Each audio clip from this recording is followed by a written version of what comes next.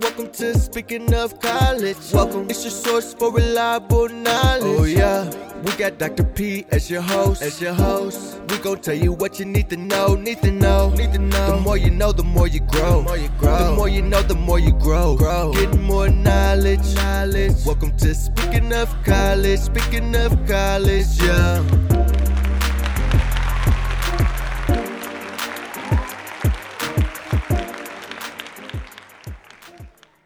Welcome to Speaking of College, your source for reliable answers to college-related questions. I'm your host, Amelia Parnell, and today's episode is about college jobs.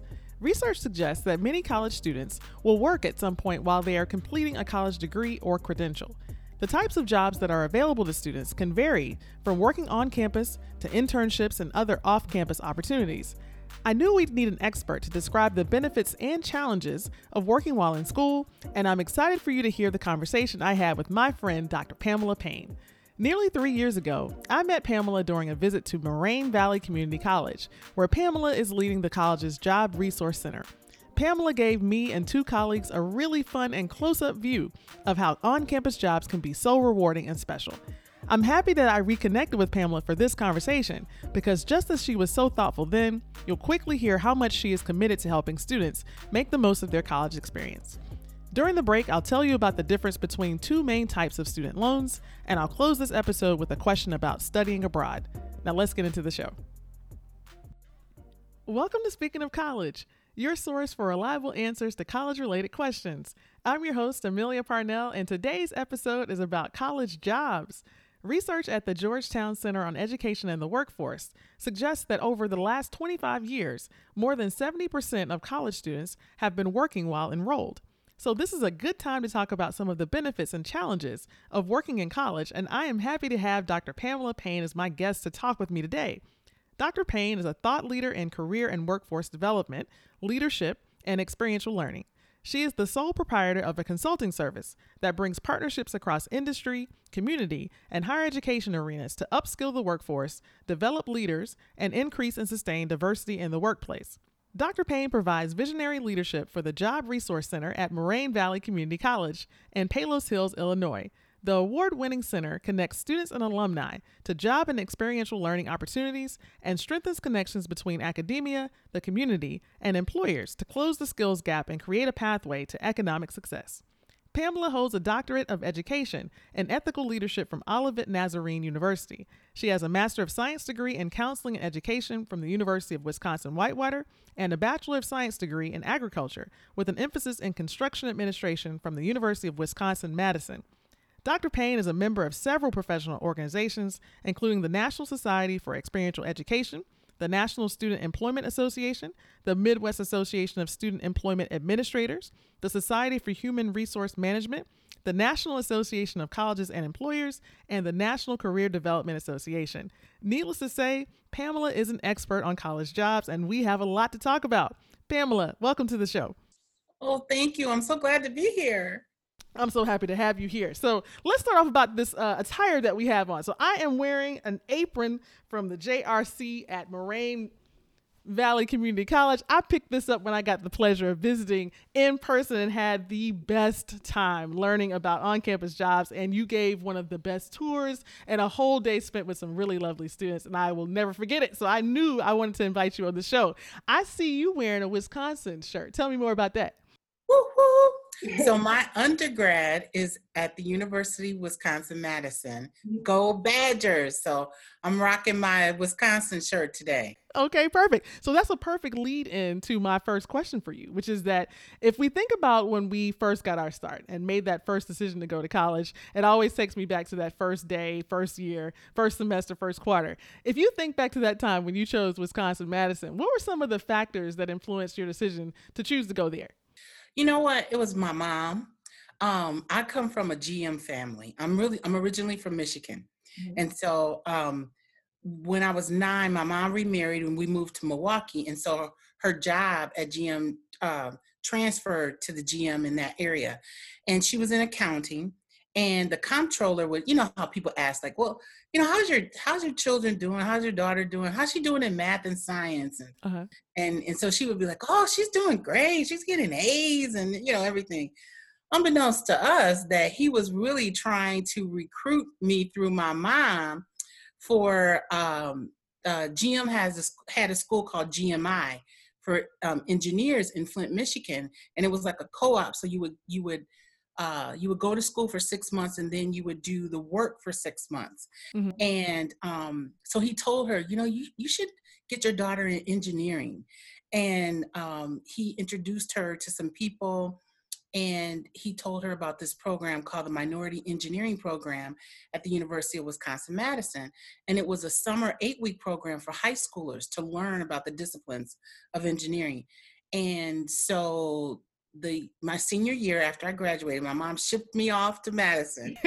It was like shipping me off to Siberia. Yeah. And although it was only 90 minutes from Milwaukee, Mhm. it seemed like a lifetime. But I was in that program for those 8 weeks and met some tremendous people, learned about all these disciplines that I never knew about, people from all over the country, young people of color. It was just so awesome. And so I ended up applying, getting in, and that's how I ended up at Madison. Yeah. I always ask that first question because I think everybody's journey into college is a kind of different story. It tells a lot about our own journey of how we got to where we are. So to see where you are today and to trail it all the way back to that beginning story, I like that question. Thank you for that answer. Okay, so we're going to start off with the basics. So knowing that this whole episode is about college jobs, I know there may be somebody listening who thinks, okay, that's federal work study, or that's a job on campus, or that's a job like an internship. And so I want to tease out some of the nuance of some of those things. So let's start with on-campus jobs. I met you at the Job Resource Center at Moraine Valley Community College, and I know that connects you and students to lots of positions on campus. So can you tell us about some of the different types of jobs that a student could have when they're on a campus? Primarily they can have lots of jobs on campus. And actually, in where I work, excuse me, there are 3 types of jobs that typically students have.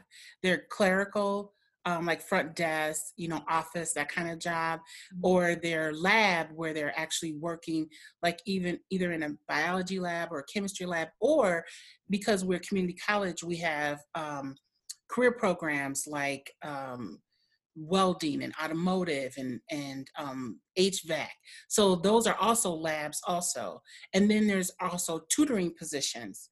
And then there are other positions that are kind of hybrids or different, like at the Fit Rec, they could be a person that helps train or provides equipment or things like that, or they can work in the children's center with the children and things like that. So those are the primary 3 kinds of positions that are on campus. Very cool. I think I remember seeing almost all of those when I came to visit. So let's connect this to something classroom based. So I know that in this section, I want to make the case that working on campus can provide some benefits. And one of those, of course, is probably going to be financial if they get paid. But another one might be their connection to what they're learning in the classroom. What are some of the things that you think students who are having a job on campus can connect to their actual classroom experience?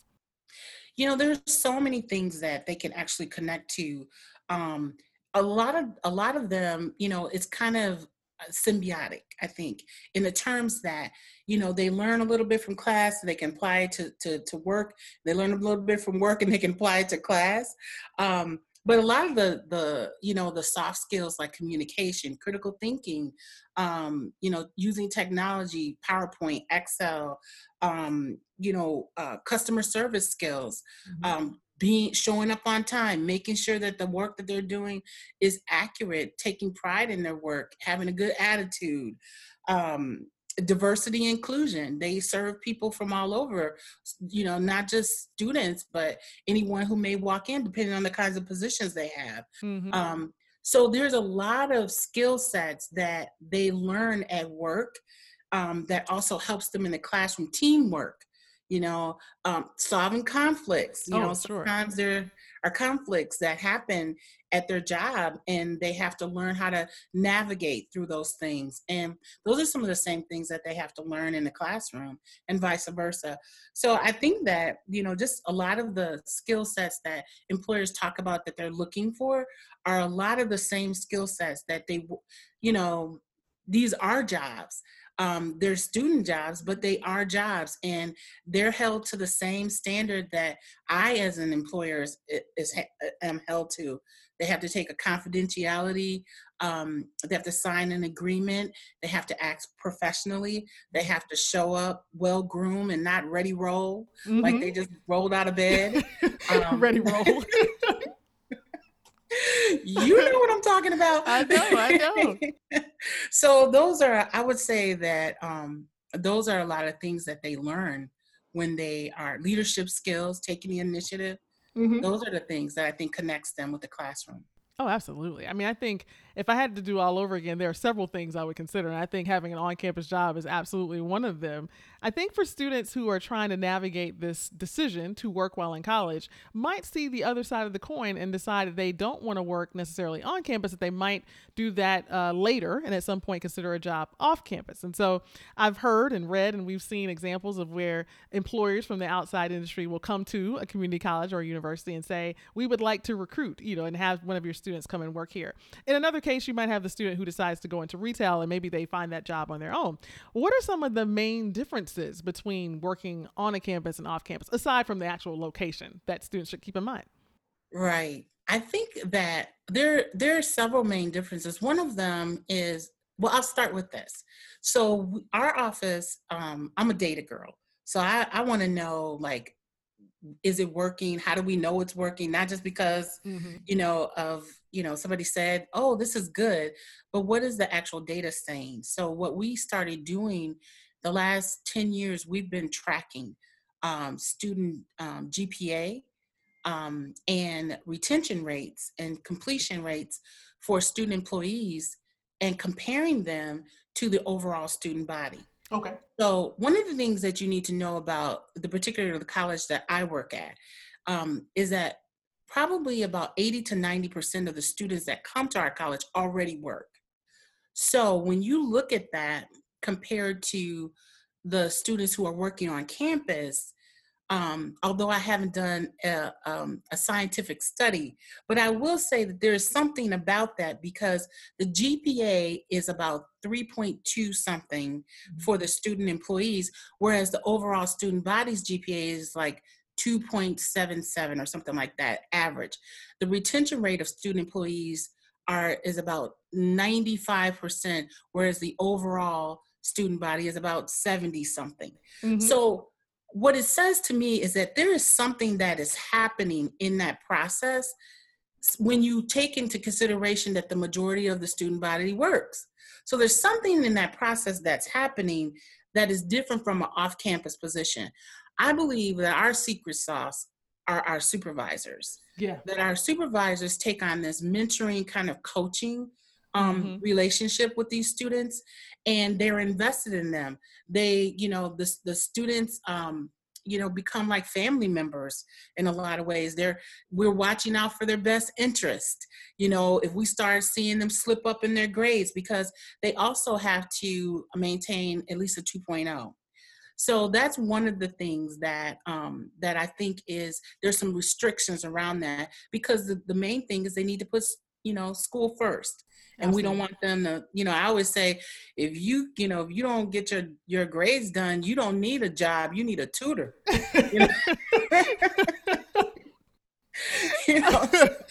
So we need to help make sure that happens. So I would say that it's the mentoring, and for our supervisors, we have an orientation for them every year. So it's a part of the process. I don't like to use the word mandatory, but it's a required part to help them to better supervise the students and to coach them and those kinds of things. I totally agree. I think it's about the relationship. And though we don't have a scientific study before us, I think we both have enough years in the field to know that there's ample literature that suggests that the more connected student is the one that's more likely to stay enrolled and complete, their credentials. So I think, first of all, congratulations on such a high retention rate in these times. So let me just start there. Second, I would say it's about the connection to the campus and everything that you described is a connection, to have someone that you can go to and ask questions, or the flexibility of your schedule. So to say I have a test today, could I change my work hours, that type of stuff, that you might not always get that kind of flexibility in an off-campus job. So I know there may be some differences in terms of pay amount, but sometimes they're not. Sometimes the pay scale can be, very similar. So thank you for affirming what I think many people didn't know, which is that to choose first on campus provides so many benefits. And so my next question is probably the other side of the story. And so we've certainly talked about the many benefits. It provides a financial incentive. It provides a connection to the campus. You pick up skill sets that are evergreen and can transcend just being physically present in a job, but also in the classroom and otherwise, places that you're engaged. But let's be realistic here and talk about some of the challenges. As you talk with so many students who are working either on campus or off campus, what are some of the things that might be difficult for them to manage, both working and being in college at the same time? Time. Students come into they come into this thinking, I got this, I can handle this, and so they underestimate the amount of time that it's going to take for them to have it, and to do it very well. Like they think, okay, well, I can, if they're working off campus, and some students work off campus and on campus, we restrict how many hours they can work on campus. But if they're working off campus, they can work up to 40 hours or however many. And so they really think, well, this is not going to be that bad. But I really would say it's time. And you know what? In full disclosure, when I went back to get my doctorate, I was doing 2 cable shows. I was teaching a class. I was working full time. And I was like, I got this, until my arm went out for stress. Oh, and my I was goodness. like, I don't have this. I don't got this. And so I always tell my students that even I teach, I was like, my grandmother used to say, you don't think fat meat is greasy. People look at me like, what are you talking about? Like, you don't think water is wet. I mean, if you don't believe what I'm saying, Right. It's true. And that's the key. They don't, you have to make room for school.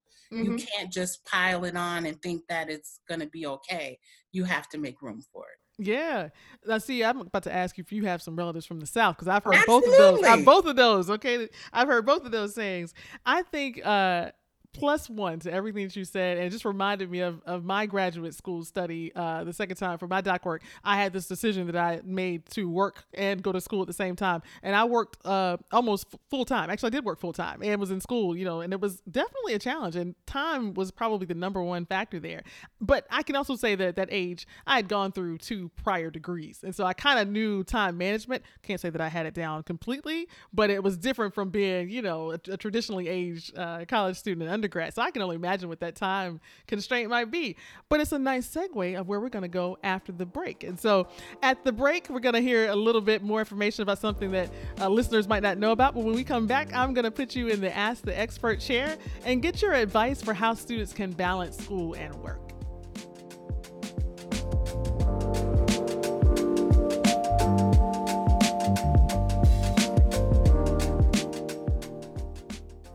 Do you know the difference between subsidized and unsubsidized student loans? These are 2 types of loans that are offered by the U.S. Department of Education as a low-interest option to help students cover their college costs. Subsidized loans are available to undergraduate students who have financial need. If you have a subsidized loan and you are enrolled in school for at least half time, the U.S. Department of Education will pay the interest on that loan. Also, for subsidized loans, the Department of Education will cover your interest for the first 6 months after you leave school in what is referred to as a grace period. Unsubsidized loans are available to undergraduate and graduate students, and unlike subsidized loans, there is not a requirement to have financial need. The other difference with the unsubsidized loan is that you are responsible for paying the interest. Now, you can choose to not make payments on the unsubsidized loan while you are in college, but just remember that the interest will still accumulate. If you currently have student loans and want to know more about how to manage them, contact your college's Office of Financial Aid. Now you know.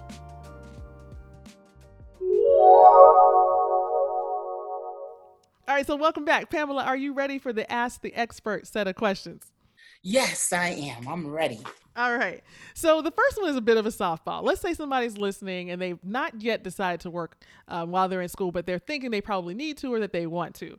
For those who are listening and have decided they're going to make that choice, where can they get started? What's the best first step? I think the best first step is to go to the career service office. People always say, even the career service professionals say, well, we're the best kept secret. And I always say, but I don't want to be the best kept secret. I want people, I want people to know that we are here for them. And usually it's the last resort. When I was a career counselor at the university, at my alma mater, I went back years later and I worked there. That was my first career job. I always say that's my redemption job, being in career services. But around right before Thanksgiving, like the day before people would go home for Thanksgiving, we get all these appointments. And the reason being is because people were like, they knew that Aunt Myrtle was going to ask them across from the turkey, what you going to do with that history major? So they would come see us to find out so they can have an answer. So my point is, other than having an answer at the, the Christmas table and the turkey table, that, what you can do with a major is, go to the career service office, because number one, they know everything about helping you to market yourself, getting ready for the interview. There's a lot of prep that needs to happen. I mean, you're trying to market a product that you don't even know about. So you need some expert advice on how to do that. What's the purpose of a cover letter? A lot of people don't know the purpose of a cover letter. And if you don't know the purpose of a thing, then you won't use it in the way that it's meant to be used. Mm-hmm. How do you write resumes towards a particular industry? It shouldn't be just cookie cutter. You should have different varieties of resumes and things like that. The other thing is internships. I am a big person for internships. I think that internships, people often take internships based on like what they like and what they want to know. But when I did my internship, it taught me what I didn't want to do, which was so much of a gift, and it saved me so much time. So internships are extremely important, especially now, because a lot of employers are trying to grow their own. They can teach you content, but, some of those soft skills and things like that, when we talked about student employment, are very important. And so the other reason why you want to go to the career service office, because employers show up in my office all the time saying, I want your best and your brightest. I want to connect with your students. And if you are on the minds of the counselor or the person in the career service office, you're going to get the first dibs on the good jobs or the good opportunities. So it is so important to connect with those individuals and let them, hear from you, know that you're interested, because they're being pulled on all the time. They get access to all these different kinds of opportunities, and you want your face to show up in their minds when they're thinking about somebody to connect with. So to me, that would be one of the best reasons. Pamela, you are dropping gems. Now, see, you already led into my next question. I was going to ask you kind of what are some of the things that more students should know about career services, but I think you've mentioned several of them. So if someone's listening and they're like, okay, you convinced me, I got to go to the career services office. How do they typically do that? Is it something that they take walk-ins, or do you write somebody and make an appointment? How does it work? All of the above. And now we do have face-to-face appointments, but we also have virtual appointments. We can connect with you on through Zoom or through WebEx, or we can connect with you over the phone, via email. We'll connect with you whatever way that you're available. Yeah. So yeah, and mostly all my colleagues in the career service field have those opportunities. They have virtual appointments, and some, depending on where they are, may have some walk-in appointments. Mm-hmm. But we will connect with you over the phone, or you just give us a call. Your career service office, you just call them, email. Usually they have the career service email address. You can connect with them that way. We also have Facebook. We're on Twitter. And there's one other one that I'm forgetting about, but those are the main two. So Pamela, it sounds like basically you all are everywhere students need to be. Because we're not trying to be the best kept secret. You want to be out. You want to be out there. You want everybody to know. So, you've touched on something really important considering the current state we're in now, and a lot of things happening virtually. What advice can you give for students who are trying to build their brand or build their image or their portfolio of experiences in a virtual environment where they may not have the luxury right now of actually meeting with you or someone in person or a potential employer in person? What are some of the things they can do to maximize their virtual environment? Well, I think that first of all, I think that it is very important, to understand how a brand is how you want to market yourself in this particular arena. How I would market myself if I was just dealing with college students would be very different from if I was looking for a job. So just understand your audience, which is really important. And so when you're looking for a position and things like that, you really need to pay attention to your social media branding that's already out there.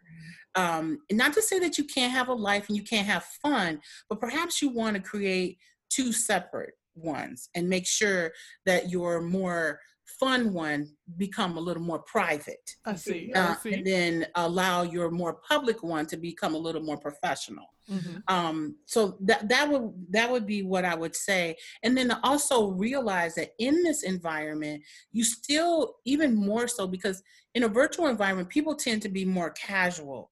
But you want to remember that it's still about getting this job and making a connection. And a lot of the people that are in HR, still have this, I don't want to say old school, but more of a traditional kind of perspective. Mm-hmm. So they're fumbling around trying to figure out how this virtual thing is working out themselves. And some of them are having a struggle with that. And so you need to understand that although the people that you're hanging with understand how to use all this technology and do all these things and are very casual, that may not be the same kind of perspective or disposition that the HR person will have. They might be more of a traditionalist and more formal. And so just keep that in mind when you are creating your virtual brand. And I believe that career service offices, even though some are better than others, but they're still, getting up to speed, but they can help you understand what that perspective should look like. Mm-hmm. So I think I got a follow up. In that sense, it sounds like career services can be an excellent coach for how to navigate the virtual environment. Do they do very specific trainings on things like how to actually use Zoom or one of the other platforms, as well as how to, decorate your space so that what you see on the other side of the screen does it get to that level of granularity, or like what other types of things do they help students do in a virtual environment to navigate it well? I think that all of the above. I mean, we had to, not only do we help our students, but we had to help our employers because we did like our mock interview day virtually. And so we had a training session with employers on how to use the platform that we were using. So yeah, I mean, we had to learn it just like a lot of other people had to learn it. And so yes, we can help you do that. Career services offices can help you do that. Pamela, I think that's like a slogan. It should go on like a sign. For career services can help you do that. Other than the fact that it should not be the best kept secret. So, all right. So I think in this case, if I'm listening to this show and I'm a student, I think I need to be finding the career services office and talking about my next opportunity. So before we get to the last question, I got a next to last question for you, and this is definitely coming up from your area of expertise and having worked with so many students and counseling so many students who've successfully gotten a job and probably navigated their way into a professional path that they really enjoy. So for those who have done that well, thinking about what you said earlier in the show about the biggest constraint being time, what have you seen the students who've been able to navigate the balance of work and school well? What do they do? What are some of the things that they do specifically that help them navigate that working student identity and do it in a way that helps them reach their goals? There are a lot of similarities, like you said, time, but also they are not afraid to ask for help. Mm-hmm. They will reach out and utilize the resources on campus, not just career services, but tutoring, counseling, our counseling department is not, it's not about, oh, you're crazy, so you need to see a counselor. No, this is so you don't go crazy. You need to see one. Or if you have like test anxiety, Sure. or different things like, there's stressors, how to deal with stress, Mm-hmm. going to see your academic advisor to help make sure you're on track, going to see your faculty members. I was listening to one of your previous podcasts, and they were talking about, making sure that you go to the office hours. That is so Yeah. true. And I would also say that they have a supportive network of different individuals. It's kind of like their crew that has their back. And the crew is made up of maybe some friends that, or their peers that motivate them. The crew is also made up of some kind of academic, professional. The crew could be made up of like, like a mentor or something like that. The crew looks different, and it becomes this wraparound kind of support for people to really help them to go to the next level. And the crew doesn't always look like you. Mm-hmm. You pick the crew based on who's invested in your success. And those are the kinds of people I've seen be very successful. Yeah, that has so much in it, Pamela. I mean, so many nuggets of advice. I think it's the perfect last question for the Ask the Expert section.